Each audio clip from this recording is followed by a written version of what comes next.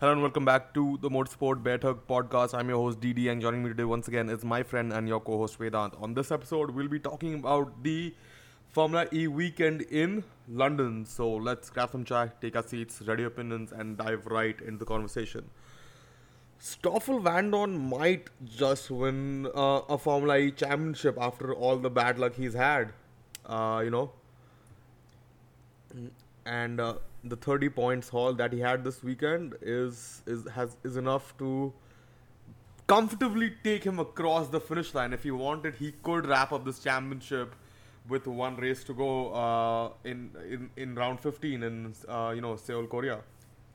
Well, hopefully you haven't jinxed him by saying that, but yeah, I mean,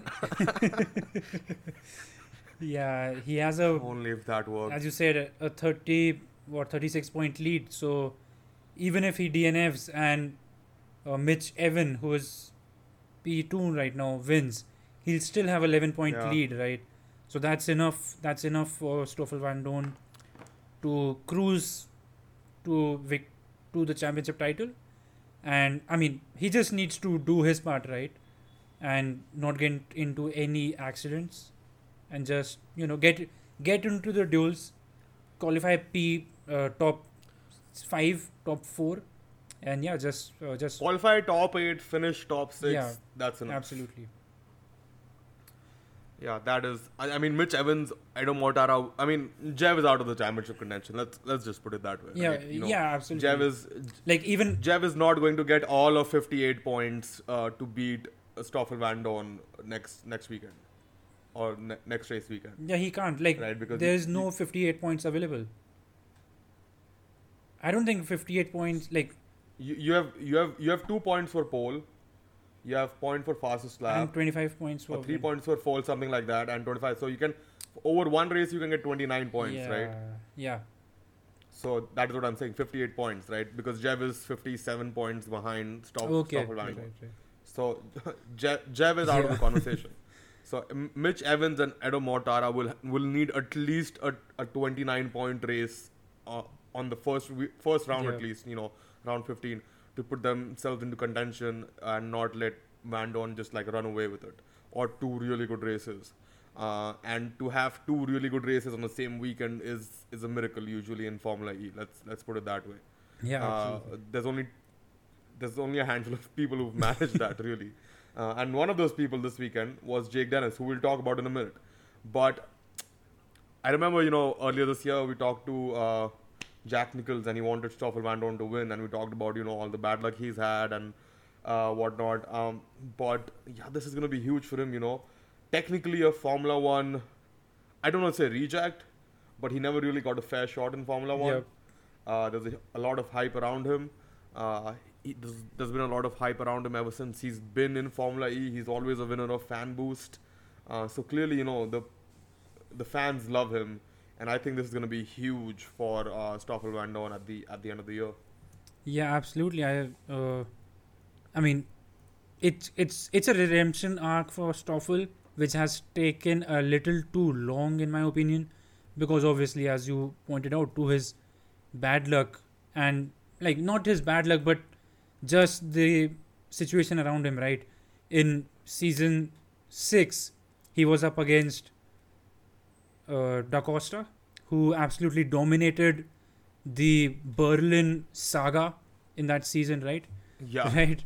And even then, Stoffel was the only one who could challenge Da Costa. And last season, obviously, his teammate won, and he had a bunch of bad luck. But this season, his teammate is nowhere, and he is absolutely dominating it. And yeah, uh, it will be one of the best feel good stories in motorsport in the recent time. yeah, and if Van Dorn does win, you're gonna feel for Jaguar and their drivers. 2 Yeah. years in a row coming close to winning the championship and getting beaten by the same team over again. So definitely does not feel great. But let's talk about Jake Dennis. All right, Absolutely. we all know about Stoffel Van Dorn. We all know that he's about to win the championship, and we're hoping for him to win the championship as long as he does not do a double DNF next weekend. So it should all go okay as long as it is kept under control. We all saw what happened last year, and definitely we don't want Yeah. that happening this year. But we also want, the championship to go to the last race. But let's talk about Jake Dennis. What a weekend for this man. Got denied a double win, a double dub by Lucas de Grassi towards the closing stages of the race. But this man got 51 points this weekend. 51. Uh, both poles, both fastest laps, a win and a second place. That just goes to show that that it, I at least I feel that way now, is that the car was like, they had a good package, they just couldn't put it together over the weekends. Yeah. Whether that was setup, operationally, whatever it was, because this is not the first time he was on the podium, right? He's been on the podium before in the season. He scored good points, but this was a massive weekend and a home race too. Talk about that. Yeah, absolutely. I mean, see, Avalanche Andretti have been the underdog, sorry, for this season, and obviously they were not the best teams in the previous seasons. When they were BMW, when Gen 2 started, they were championship contenders, but that just fell apart very quickly. But yeah, I think a win, a second place, both poles, both fastest laps, it could get couldn't get any better apart from that. It could. could. It would Yeah. have been. It would have been a clean sweep of not. I mean, he had a clean sweep in the first race. It would have been a clean sweep over a weekend, and Ye- probably the first. Yeah, first ever. ever, absolutely. Because There have been people who have won both races in a weekend, but I doubt there's been a person who's had a clean sweep. What is it called? A grand slam. Across the entire weekend. absolutely, and obviously that is in part thanks to the new qualifying format. But about that, we have talked enough about that.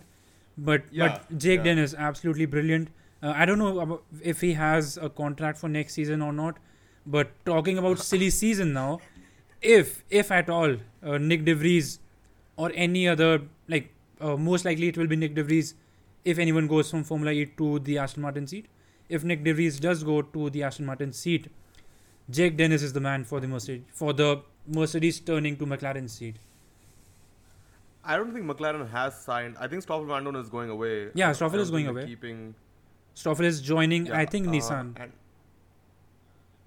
I don't think Nick has signed a contract with McLaren either yet, from what I remember. Oh, right. Yeah. So they're yet to sign a driver, and signing Jake Dennis will be huge. I mean, technically McLaren are also Nissan, right? It just won't. They'll have the Nissan Yeah. powertrain in them.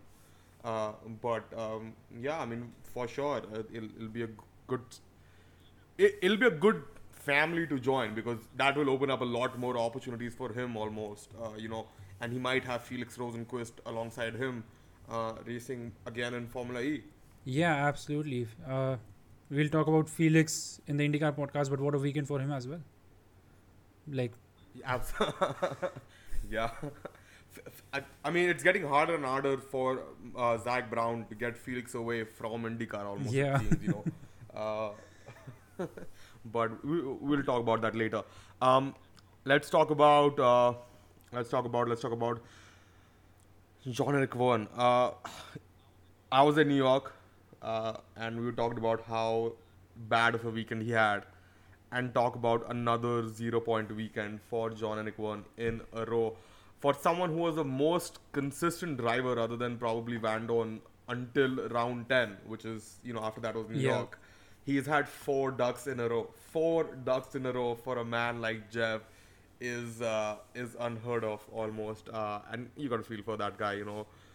He was looking forward to getting a win, frustrated that he didn't have a win, but was second in the championship, and now is outside of championship contention basically.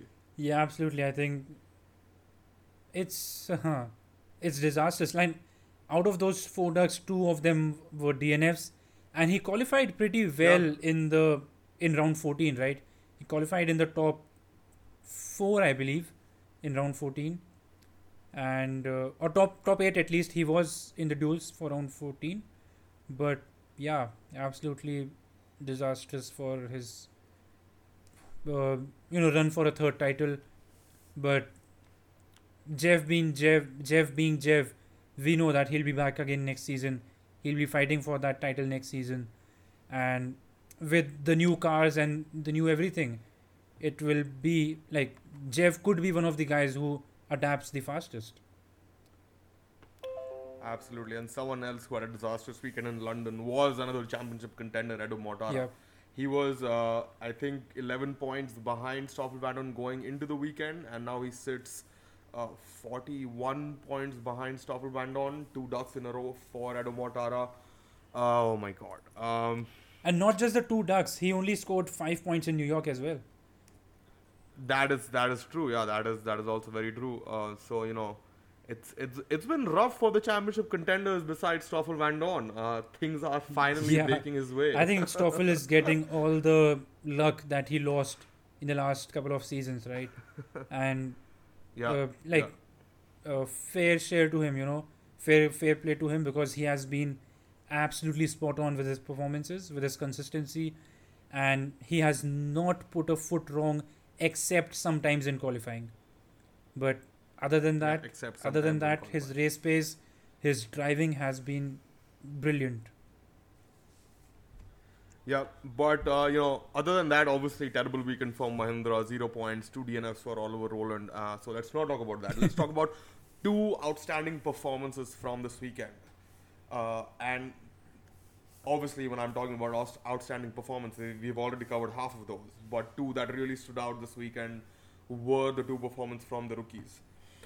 Oliver Askew finally delivering to the caliber, of the car, especially this weekend, given how Jake Dennis performed, and finishing P4 in round 13.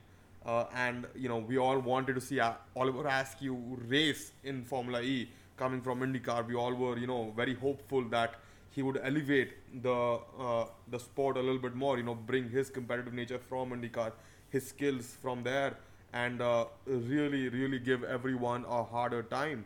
And we finally saw a glimpse of that in round 13. And I hope Avalanche Andretti is Andretti is able to get that car together more often, so that we can see what Oliver Askew and how he can deliver weekend in weekend out. Because I mean, when he moved from IndyCar, obviously he had that concussion, and there were doubts over what he would do going forward. But for me, at least, having started following IndyCar at that time, uh, it was huge news, and I still want him to do well and see how he can measure up against the likes of Jev, Lucas Degrassi, Stoffel Vandoorne, and all of these guys who've grown up basically in the European ladder. Yeah, absolutely. And I mean, Askew also was in the top 6. Like, yeah, he did qualify for the duels in round 14 as well. So, had he not DNF'd, he could have scored a handful of more points in round 14 as well. But like we have seen his pace throughout the season. It's been brilliant. He has absolutely shown what he is capable of, and he just needs the car consistently, and because he has always been on the brink of a P10 result, and in the race, but he has now finally delivered in terms of qualifying as well over the past few rounds, right? So yeah. Yep, and the second performance is obviously Antonio Giovinazzi, shocking everyone during qualifying this morning, and he was running in the top 10 for a long time until he had that technical infringement. But I mean, Sergio Sette Camera also seemed to be having a better weekend in general. But that flash of pace from Gio, that is what we've been waiting for, and it was almost becoming, you're almost starting to forget about Giovinazzi.